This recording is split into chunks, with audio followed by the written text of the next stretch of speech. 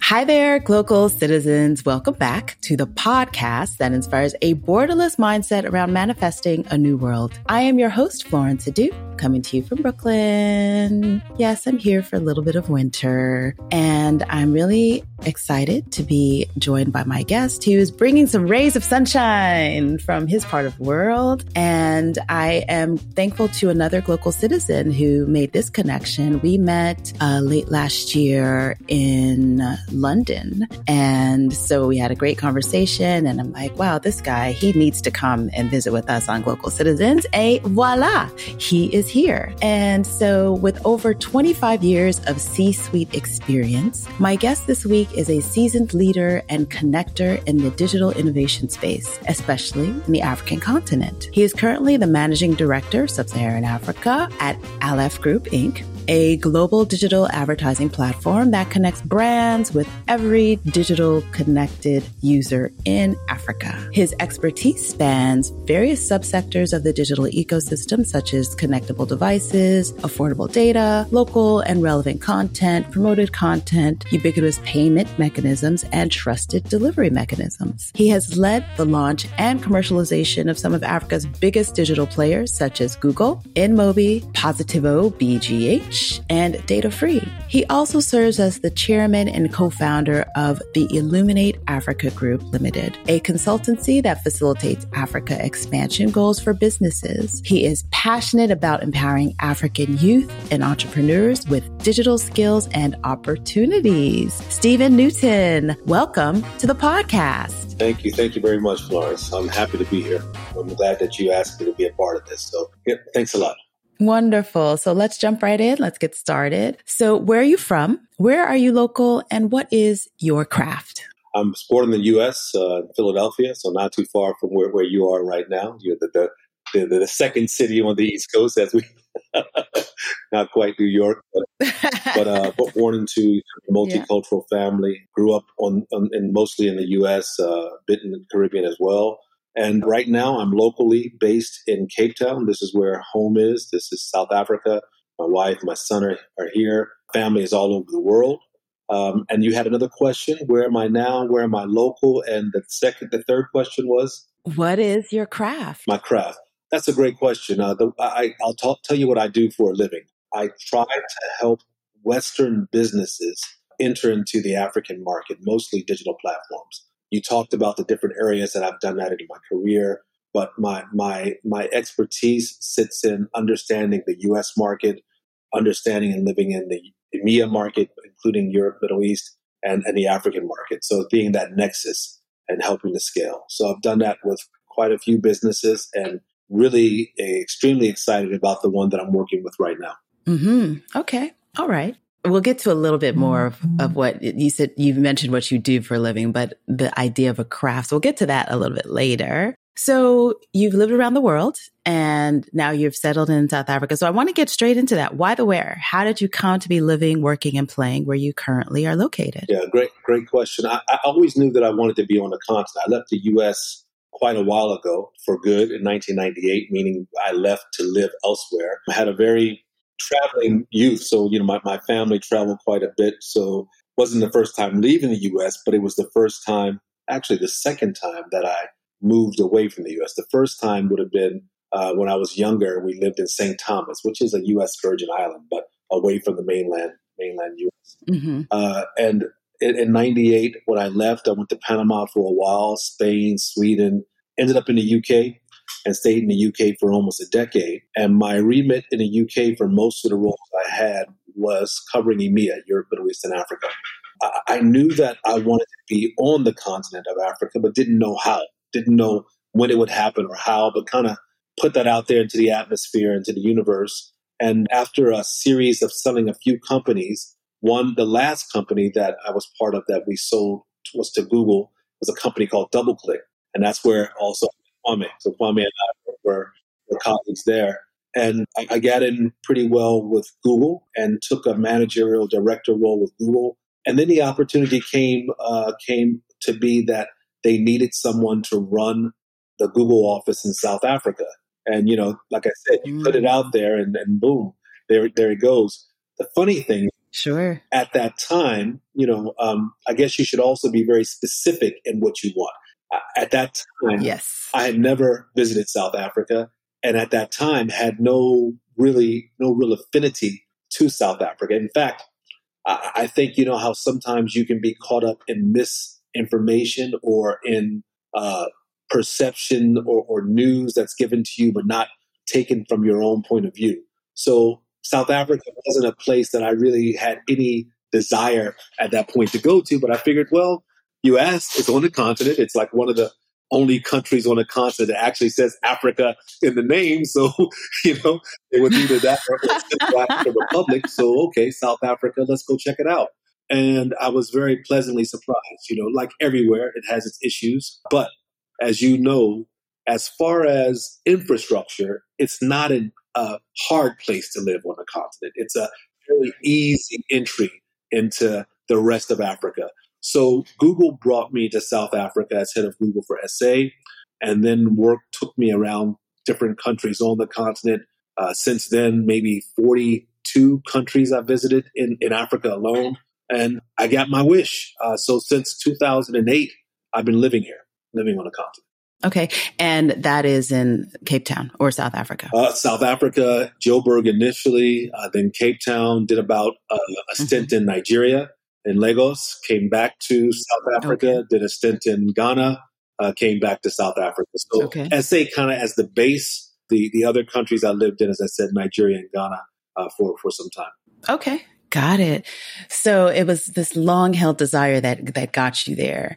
And so I'm curious about your role and your work at Google, because, we all know Google, this big, huge, global giant. And so I'm curious about what it was like growing Google in Africa at that time, like being in that role. I'll be really specific there because at the time in sub-Saharan Africa, only South Africa was the only commercial country.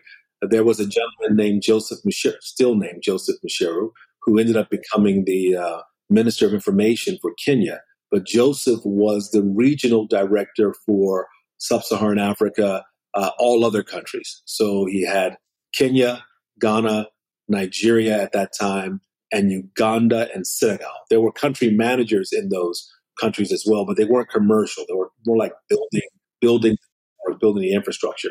So I won't say that it was my job to build Google across Africa. My remit was South Africa, but at that time, South Africa was the only revenue-producing country in sub-Saharan Africa. What was really exciting for me was that I got to take over Google South Africa during the World Cup, during South Africa hosting the World Cup. And Google gets involved with many initiatives when it comes to things like that. So you get a very deep and quick dive to meet government officials, presidents, ministers of this, ministers of that. And at least in those early days, with Google being the only economic engine at the time in sub-Saharan Africa, I got to be part of lots of conversations of what this might look like across the continent. So worked very closely with Joseph. It was exciting. If anyone who has worked for Google before, for me, I was a startup guy. I liked startups and I liked to build things and to sell them and have a lot of control. That's one thing you don't get a lot of at Google. It's a big, massive ship, and you learn a lot. You work with incredibly intelligent people. I think what it taught me was my first step into understanding how to be an effective cog. Oh, does that make sense? Okay. Yes. You're a cog, but how can you be an effective cog? And that was probably the first role where, I had to grapple with that. That is so interesting because I feel like the idea of being effective or impactful when you are in a machine and differentiating yourself in those kinds of ways is a real skill. So how did you go about building that skill? And then I guess you work for more companies and some more startup and some larger. How did you translate that on a smaller scale as well? I'll be again transparent. I don't know if that first role if I truly mastered that skill in that first role. It was as I said, my first foray into it. So imagine you're building companies, and those companies, you're the MD and you're part of the team that helps sell the company, and then to this big company. And I remember there was a gentleman at the time who was running Google for EMEA, Nikesh Arora. And Nikesh, anyone who knows Nikesh, he's infamous. He sat me down. He said, "Listen, Stephen, I like you. And, thank you for your assistance in bringing DoubleClick into the fold." At the time, I was head of the ad exchange for DoubleClick for Europe, Middle East, and Africa. And the ad exchange is what we currently know as kind of like the grandfather of programmatic buying. So this was the platform that, this is why one of the biggest reasons why Google bought DoubleClick. And I ran it for EMEA. And he said to me point blank, "You can continue to be the head of DoubleClick platform, and we're going to figure out how to integrate this into our platform over the next 2-3 years. So you can go sit in that corner over there and be the head of that thing. Or," you're like, would there be any other choice? "Or you can come and work directly for Google, and you have a background in analytics. We need someone at Google Analytics, and you can help with the transition of DoubleClick into Google." And it was one of those situations not really a choice. You made it quite clear, but at that moment, you knew you're about to go into something that is a lot different than what you were in before, a lot bigger. You can learn a lot.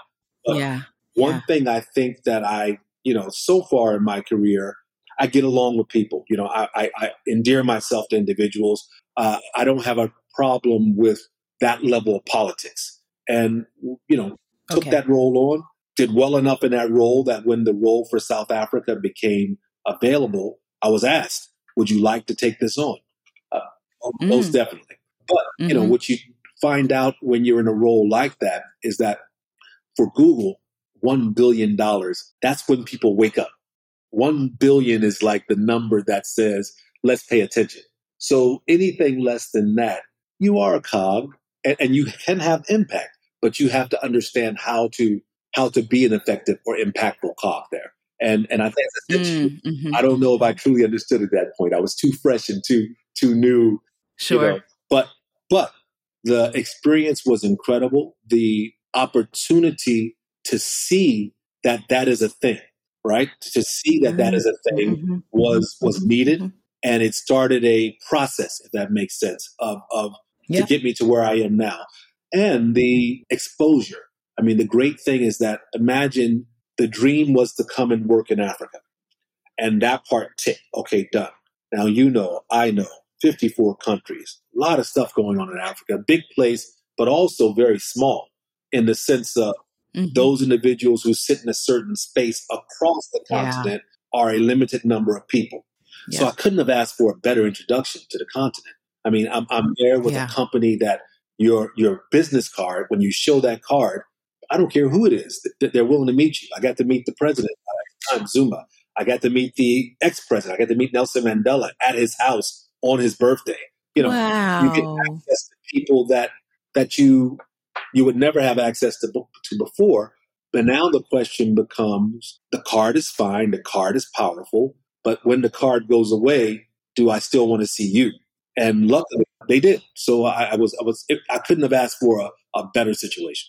Yeah. Very interesting that you took us down that path. And one thing that you said that is core to who you are, where you are, is that this digital space, you started in the ad space. And I think that people don't recognize that the engine that runs the internet is advertising. That's at least my observation. There's just, the money, the commerce, it is all about advertising. So can you give us a little bit of a 101? Because I was doing economic development at the times when DoubleClick, I have two big, huge laundry bags that say DoubleClick from the days of the .com boom and .com parties.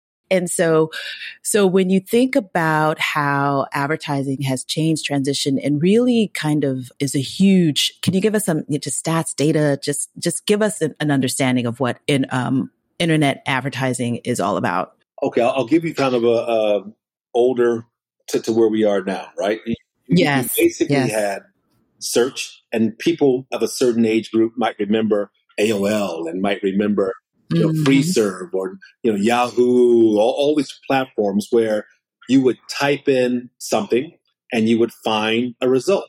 Well, Yep. before Google came along, those results were mostly paid for and purely paid for. Search marketing. If I pay the most, I can go to the top.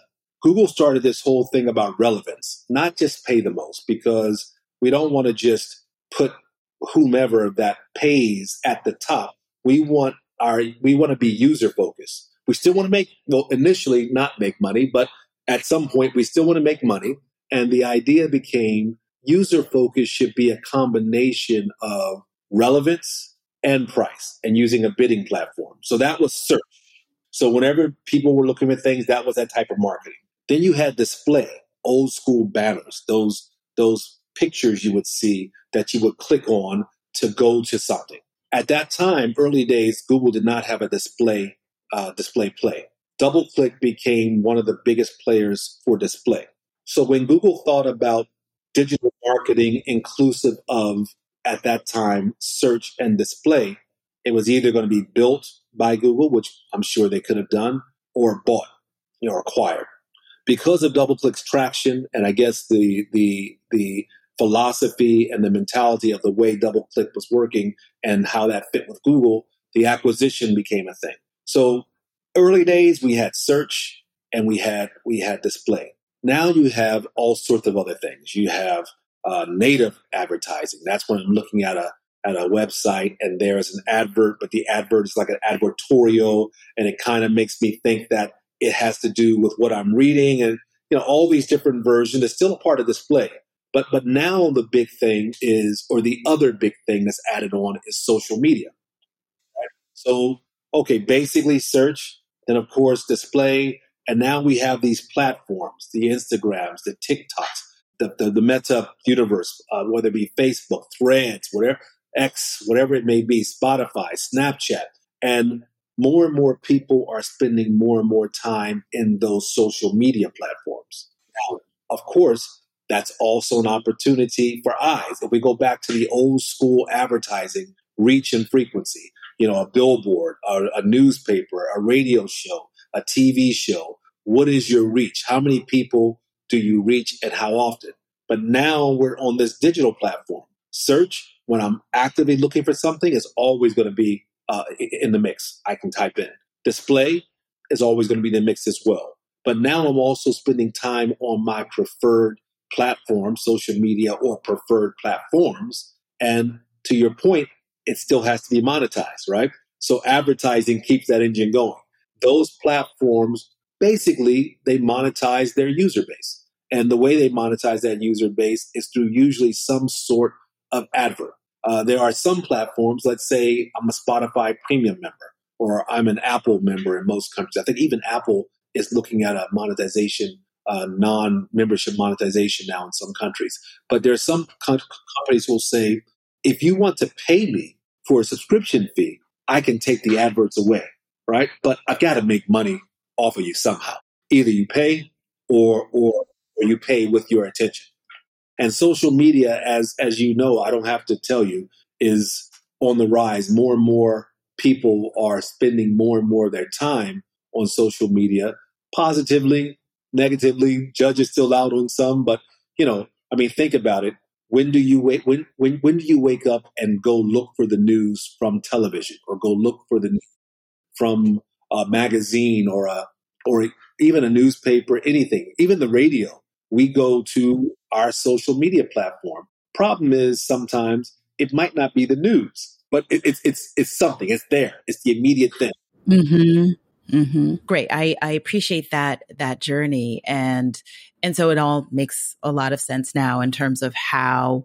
And it dovetails with where you are now with LF, because you are in that mix of working with social media and really kind of putting that into and figuring out how to monetize it and bring that business up. But before we talk about that, I want to take a step back into the life that you've been living in Africa. You got a naughty look on your face. Like it's going to be really interesting. I'm looking forward to hearing this question. I'm looking at your eyes. Well, Yeah, well, it's more about, because it's taking you time to understand Africa and move around, and you traveled quite a bit. And so I'm curious about global speak. So, the language of advertising is what it is, but the language of people and movement is something else. So we want to hear what you hear. So I ask you to share a word, a phrase, or a saying that is a meaningful part of your local experience or experiences that you've had, and why you come to value it as a global speak. I'm going to try to make it as eloquent as possible, because it's a Mm-hmm. thought. It's kind of an ethos, but it's not. I haven't written it down, but let me explain it to you. Mm-hmm. We have more in common than we don't have in common. At the end of the day, behind all of these things, behind companies, behind countries, behind tribes, behind ethnic groups, you have people, and people have more in common than they believe sometimes. And my global is that finding the commonalities in people. And sometimes, having visited so many places and not being a local sometimes gives you that ability to see those commonalities. Let me give you an example. I'm in Nigeria. I just left Ghana. I'm speaking with a friend in Ghana. Might have actually been my cousin in Ghana, saying, "Hey, you should come visit Nigeria."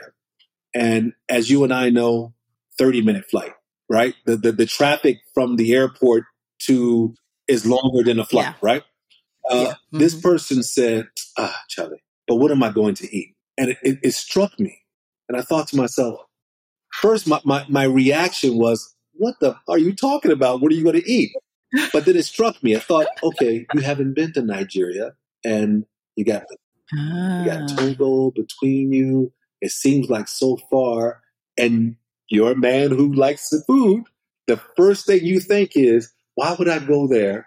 Because I don't know what I'm going to find to eat. And I said, okay, Stephen, take the reaction away.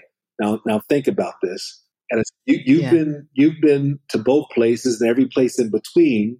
And what I can tell you is that you will find something you know. Sure. It might not be made exactly the way that your mother or your wife or your sister or yourself makes it at home, but it won't be foreign to you. And just like growing up in the U.S., and you can meet someone in West Philly who's never been to New Jersey, you get the same thing here. So it's that ability to go, we're different, but we're very much the same, right? Mm-hmm. Mm-hmm. I even said, I've traveled around Latin America.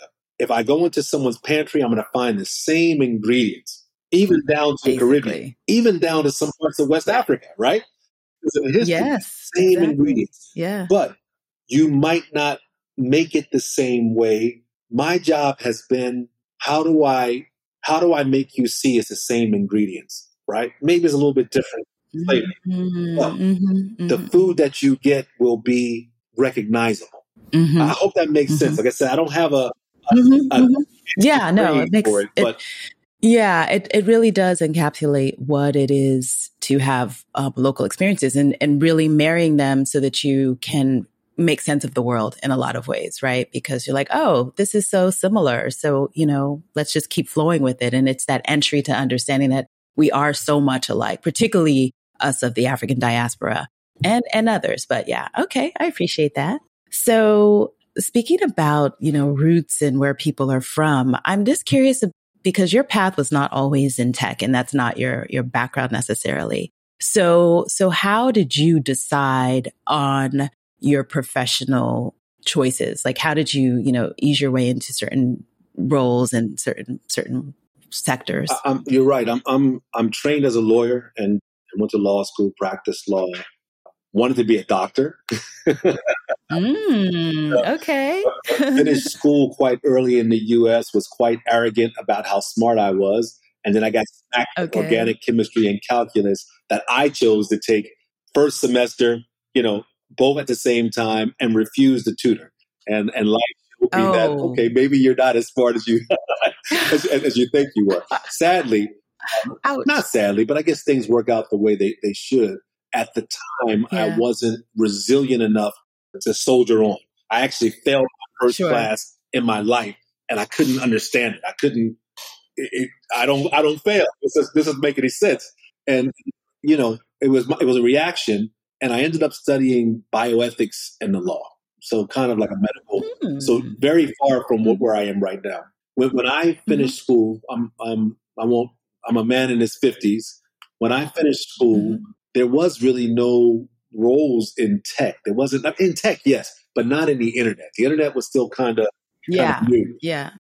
So how did I end up here? It was more, I grew up very happy that my parents allowed me to have lots of different experiences and did not force me, you must be this, you must be that. Or, like when I told my mom and dad, I don't want to do law anymore, no one said to me, no, you're going to waste your life. There was never this force down of I'm sure you're going to be successful at what you do. I want you to. So I had that freedom.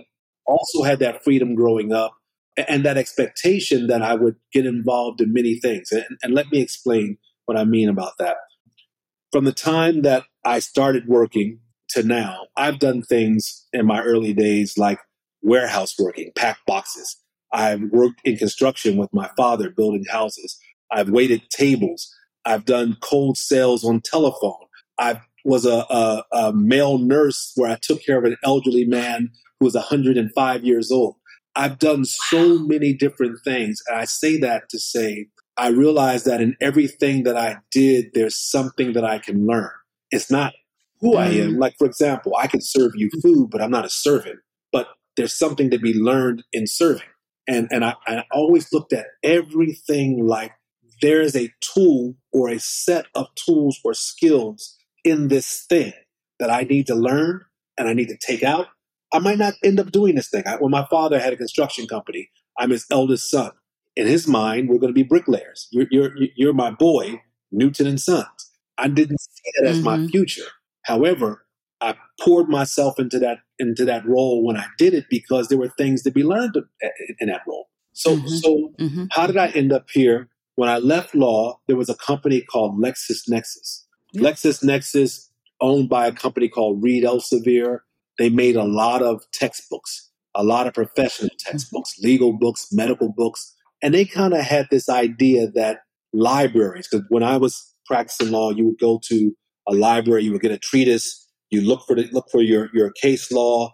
You would hope that the library firm or the law firm had enough of those treatises because someone else might be looking for that book or it's on a desk of some partner. And LexisNexis said, why don't we take these publications and make them available in a database and make it fully Boolean searchable, which is another thing, but make it so that at some point we can reduce library sizes. Now, think about what Google's mantra was. We wanted to take the world's information and make it universally accessible. So you had all these different companies thinking at that time of how to take data and give it to everybody, make it available for everyone. So I happened to be at the forefront of that, Sure.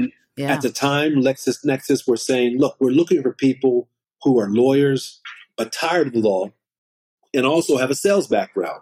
I put myself through undergrad and law school working at Nordstrom's in various different roles and different as a buyer. And sales, I enjoyed it. In fact, a lot of my legal friends would be upset with me when I would tell them I'm a lawyer, but I'm a salesperson. Well, yeah, I'm a professional. So, well, if you do your job well, you're a salesperson. If I'm a trial lawyer and I have to convince a jury, I better be able to sell the story to them.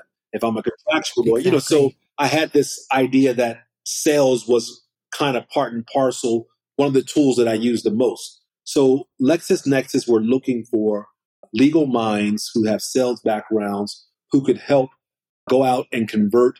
Number one, I started with law schools, getting young law students used to LexisNexis, because when they went to a law firm, if they asked for LexisNexis, then you kind of have this great self-fulfilling prophecy. And then also getting big law firms to move away from, at that time, having 2, sometimes 3 floors of library into these little desktops that could access everything that would have been on those 2 to 3 floors. That was a easier conversation in the U.S. because law firms, consultancy firms, accountancy firms, billable hours. Why have 3 floors of library space if I can make it 3 floors of people who can bill? In Europe, it wasn't as easy because I like the way those books look behind me. They're very, they mean when you come into my office, those books, it shows that I'm a professional. Yeah. But, as you can imagine, over time, this has become part and parcel of just the way it is. So I was very fortunate to first and foremost have the environment of support from my parents who had said, do your thing. We trust you, to being somewhere at the right place at the right time. And then that kind of sparked off, because you can think back in the early mid 90s, late 90s, for someone to have some internet experience. Well, exactly. You're already ahead of the curve. You can write your ticket. Exactly. Yeah. Wow. That's a great story. And it takes us in a great, I guess, framework for then you thinking and becoming an entrepreneur, right?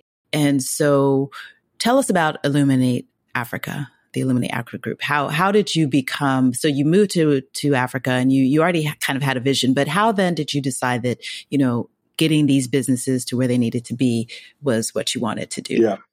I guess it's like a look at what you're actually doing and looking at it not so much as I would say hyper focus, but more like a kind of step back and see what it is. And let me explain. I think DoubleClick set a seed in my mind. And that seed was, if you think about DoubleClick, if you know anything about it, it basically was a platform to help facilitate transactions. The idea is, how do I ease friction, increase efficiency? Now, the thing that they wanted to ease friction and increase efficiency for was serving ads to websites. In the old days, I would call you up. You were the publisher or the sales director of site A, B, or C. I'd call you and say, hey, Flo, I'd like to book some slots onto your platform. And, maybe I would pay X amount and have the run of the site for X amount of time. And DoubleClick said, that's not very efficient. There's a faster way to do that. And we use technology to be able to sell every impression that's available. And initially, companies were like, whoa, I like it the old school way, just like the guys with the library. I like the books behind me. I don't want to, but over time, efficiency wins over time, right? So I started looking at, what did I do for Google? What did I do for Imobi? What have I done for these companies I'm working for? I am helping them access a market that they don't know a lot about. And why me?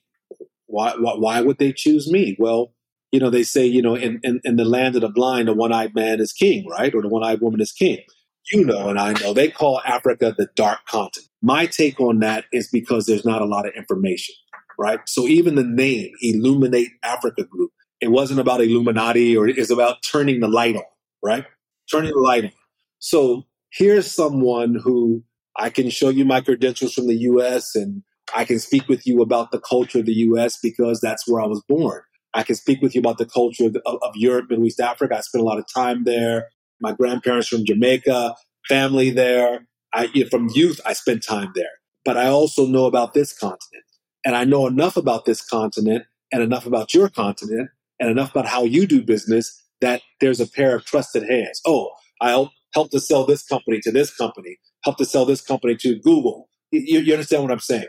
So I started looking at this going, really, no matter what your business is, I don't care what it is. It's almost like a consultancy mindset. A good consultant can talk to you about any business, because end of the day, here's a platform. This is your thing. This is your target audience. How do I get your thing to that target audience in the most efficient way with the least amount of friction? DoubleClick, right? That's the DoubleClick platform. So I started to think to myself, it doesn't matter what it is. It's the same principle, right? I'm not stupid. I can figure out this. Oh, the part that you have to be careful of course, is anyone in their business, they always think it is very different from everything else. So I don't want to, it's true.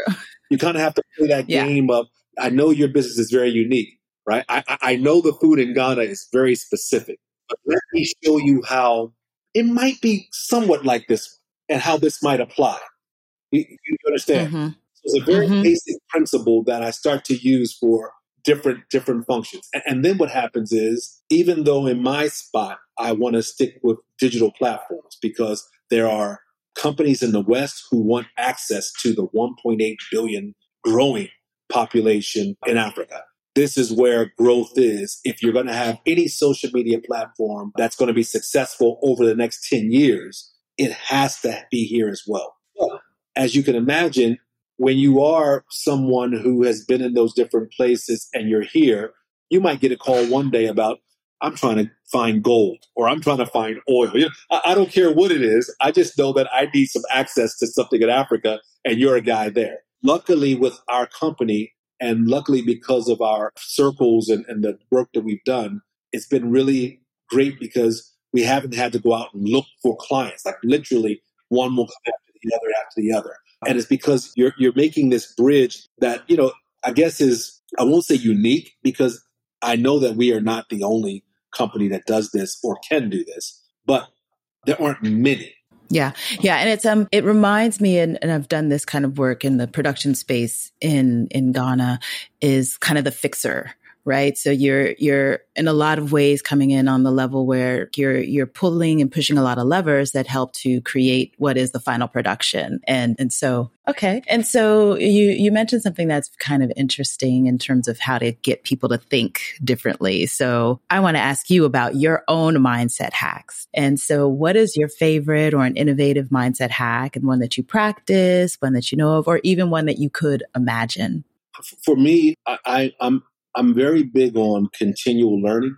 And that means that I have to admit that I don't know everything. And I'm very comfortable with that. I don't know everything. What I do know is a process. And even that will iterate and change over time. Like I actually have this philosophy, Florence. When I stop learning, I should die. Like I believe that. Someone tells me, "Oh, Yeah, I teach me agree. anything." I'm like, "You should die," because you must have reached nirvana. There's nothing else you can learn. Yeah. Life must be horrible. Yeah. So my mind hack is that I want to learn. I want to learn something new every day. I want to learn from whomever I can learn from. My 9-year-old son teaches me things that I go, wow, thank you. I didn't know that. Like I'm not so Mm-hmm. that idea that I had in university where I thought that I knew everything and I thought that there was no tutor who could teach me, who could help me. I mean, I finished high school at 15. I'm going, what are you going to tell me? I'm 15 and did you finish high school at 15? Gone. Right? Seriously Okay. gone. Like to Yeah. the point where Yeah. it's just like to myself, my mind hack is know that you don't know everything, but always Yeah. be willing to learn. And don't, it really upsets me as well when people must be right. Because if I must be right, Mm-hmm. I know everything. One of the things I love, I studied bioethics, as I told you. And we're in a very interesting time where, for the first time that I can see, you have doctors, you have medical professionals saying, what we know is what we know now. Yes. Yes. That's what I know. I know what's happening now, but things are changing so quickly that what I take as truth today might actually be something completely different tomorrow. I'll give you an example. My wife is always laughing at me. I have a policy for cryogenic preservation, so she thinks I'm crazy. Like, why would you want to Oh. cryogenically preserve your body? And I'll tell you why. Because I think what we know about death is what we know now. And let me explain. 50, let's call it 60 years ago, when your heart stopped, there was no defibrillator machine. They said, you are dead. Now, I put it to you. What does dead mean in your mind? If I say dead, what does that mean to you? It means not living, no more growing. Okay. Now, is dead final in your mind? Is death final? Meaning what we know of this body. Well, yeah. Well, biologically, it means it starts to decompose. So, okay. Yeah. So if the person was dead, mm-hmm. Does this machine bring them back to life? Maybe. Maybe if it could be it fixed. could, right? So maybe death is not final, maybe, because if they were dead, they Okay. were brought back, right? Maybe death Okay. is not final, Okay. number one. And before this invention, it would have been at least more final, right? Yes. It's done, right? Yes. Now, to your point, Yes. you talked about decomposing. There's been studies with the American Medical Association where they're looking at death on a cellular level, and that's where I said to you, where doctors are going, we don't even know, don't have a clue. Sure. Where they're saying there's activity on a cellular level that is not consistent with decay. It's trying to come back. I mean, we're always trying to come back. That is the nature of the human being is to continue to survive. Right. So, right. That's and now they have the science to see that there is activity of growth, not decay. So my thing is, okay, 50 years ago, 60 years ago, my heart stopped. I was dead. 50 years ago, maybe 100 years ago, I got an infection. I was dead. That was it.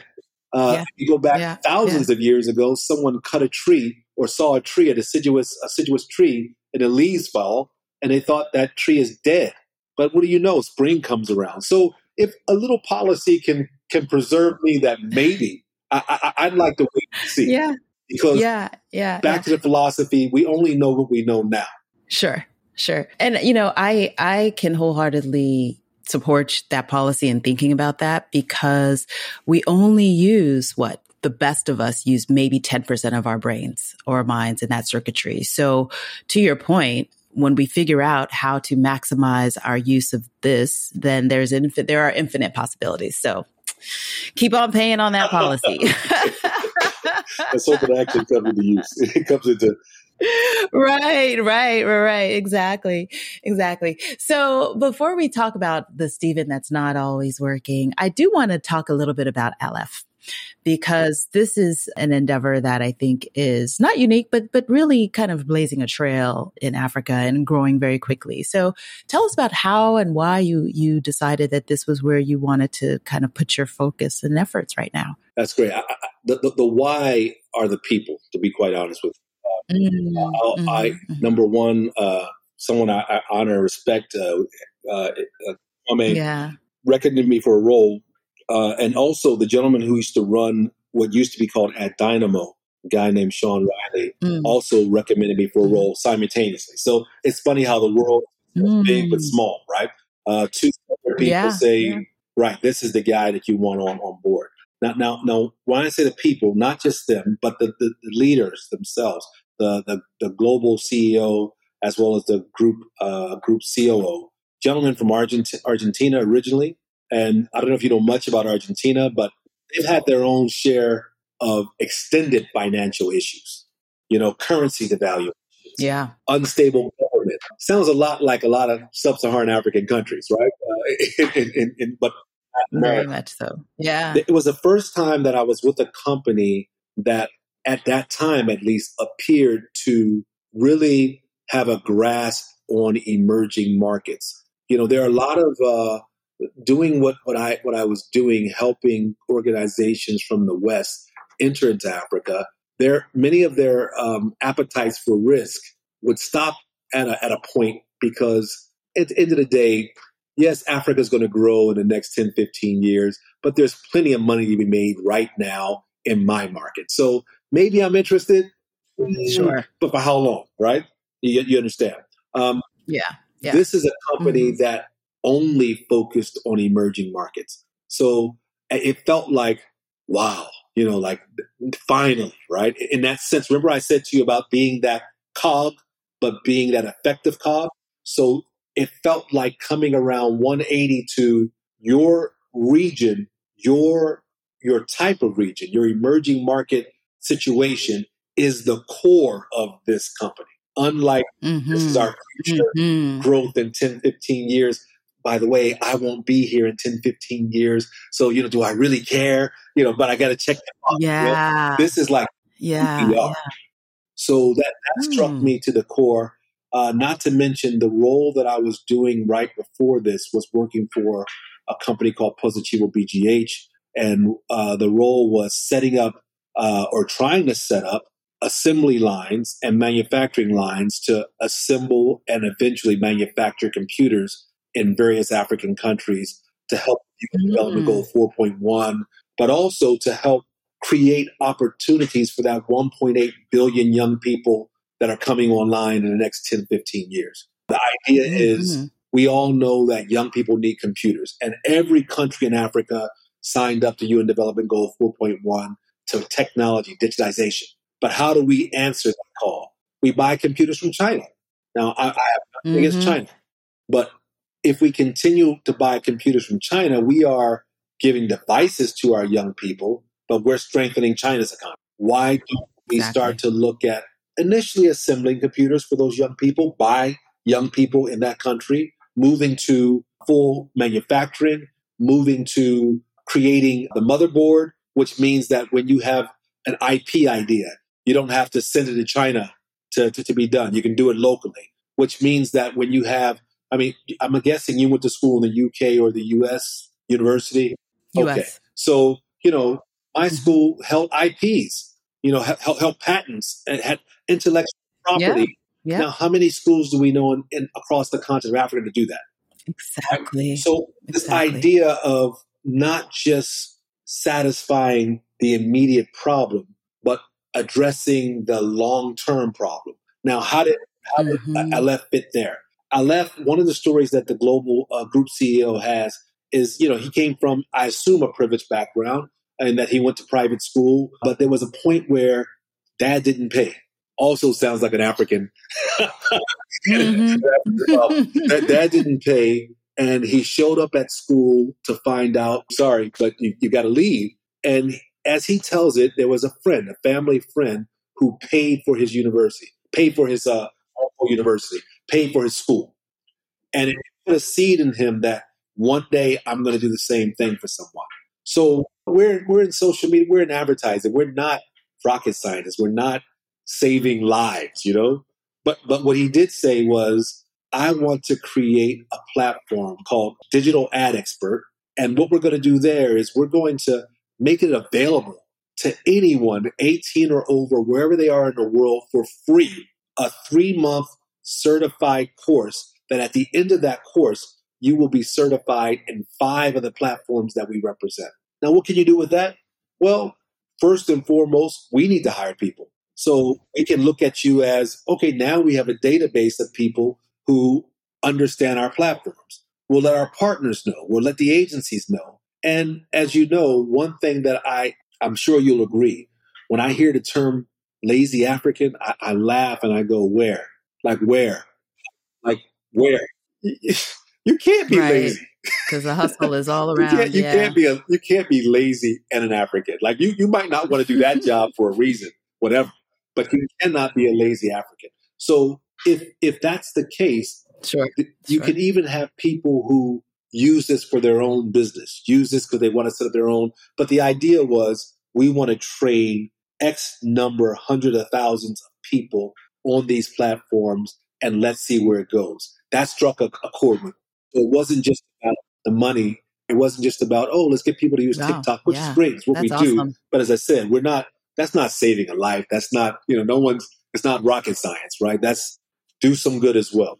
Now, what we do is we represent many. So if we look at the company as a whole across the over 100 markets we sit in, all emerging market countries, we represent over 40 social media platforms, and we usually represent them exclusively. So in a country, and why?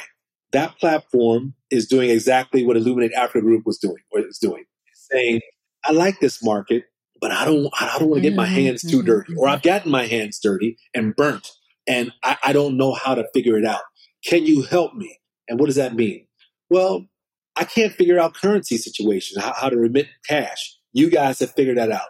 So I need you to KYC my client, know your client, make sure they're not on any do not operate list.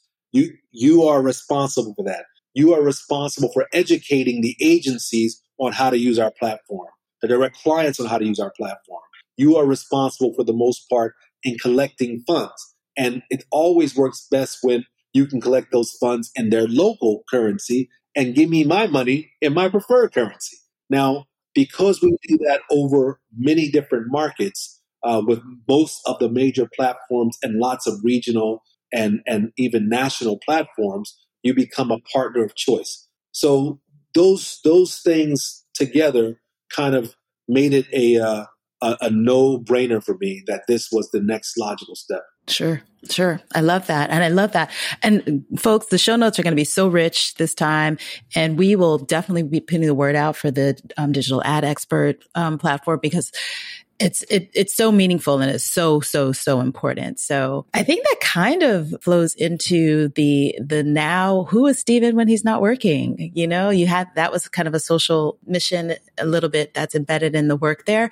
But who are you when you're not working and doing all the heavy lifting of Africa? Are you a reader? Are you a watcher, a listener? Or what are some of the other things that you tend to do when you're in your own leisure time? Thank you. I'm a son, a father of three, a husband, brother. I used to read a lot more. And you lived in London as well before. No, I just spent quite a bit of time there. I've never. When I first moved to London, the time you would spend on the tube, you would sit and you would just read books voraciously through books, and I haven't found as much time to do that now. So I do a lot of audio books, like as I'm driving, whatever it may be. But who I am as a person, I really enjoy traveling, and it's great that I get to travel for work. I'm a bit of a gypsy that way, as you can tell. Have passport, will go, or have passports, will go. If I'm not afraid of picking up and going to a new place and setting roots down. I'm very fortunate that my wife is the same, because it wouldn't work if it wasn't. Yeah. So I do enjoy traveling. I do enjoy learning about new cultures. I enjoy learning full stop, but learning about new cultures really, really excites me. And learning about it in a way, again, from my lens of looking for similarities, but appreciating the differences, if that makes sense. I try to stay active. I try to stay healthy. I have a 9-year-old son, a 21-year-old daughter, and a 29-year-old daughter. So very, very spaced out. So, I could, and my 29-year-old is married, so I could easily become a grandfather and have a child under 10. Oh my gosh. So, it's wild. So I enjoy that. And sometimes I actually enjoy working as well. I do. And so because yes, that's a good thing. I mean, it's weird. Like I think to myself, like even when I'm at my busiest, I don't feel I have to watch myself, because like it's a burden, right? It's not a burden. I'm a bit of a workaholic. I'll pour myself into work as well. But when I take time off the family, our son has visited easily 30 countries already. I love new experiences. Yeah. Nice. So to leave a little nugget with our listeners, is there an audiobook that you would recommend? That's something that you've listened to recently, or a few? Right now I'm listening to the Culture Code. And I'll tell you, I've got it right here on my phone. Amy something. It's quite interesting because it talks about how to deal with, how to understand when you're working across multiple nationalities, how things might be different, and understanding that it's different and not bad, but how do you work around it or work through it? I'll tell you, it's called The Culture Map, by Erin Meyer. The Culture Map. And I'm also listening to Limitless, which is an interesting book as well by Jim Kwik. Really interesting because it's a true story, a book about a young man who basically had a brain injury growing up. And it made it hard for him to do well in school because, according to him, his philosophy, school teaches you to learn, but not how to learn. Yeah. Right? Yeah. And he had to learn how to learn for his brain. And it goes through a lot of examples of how that works and why that's important and why that might be a preferable thing to make sure we teach our children or ourselves is how to learn instead of just learning. Because to think about it, I don't know about you, outside of, well, even with law school, because I don't practice law right now, not much that I learned in university do I have to recall on every day of my life, Sure. you know? But I Right. had to pass those tests to get out. Mm-hmm. Mm-hmm. What Mm-hmm. what I believe university now, let's say you go to med school and you're a practicing physician, or you go to law school, you're whatever, those things are somewhat different. But I think 8 out of 10 of us are not doing what we were learning in school. Most Yeah. of us, right? Sure. But if we were Right. smart and we paid attention, we learned a lot of things about life and about how to learn. Exactly. I had a situation in law school where I had to write a paper, and this was my paper to graduate. This was my thesis, and I was working hand in hand with a professor on this paper. We were co-authoring this paper. Now, she had asked me out for what I thought wasn't appropriate quite a few times.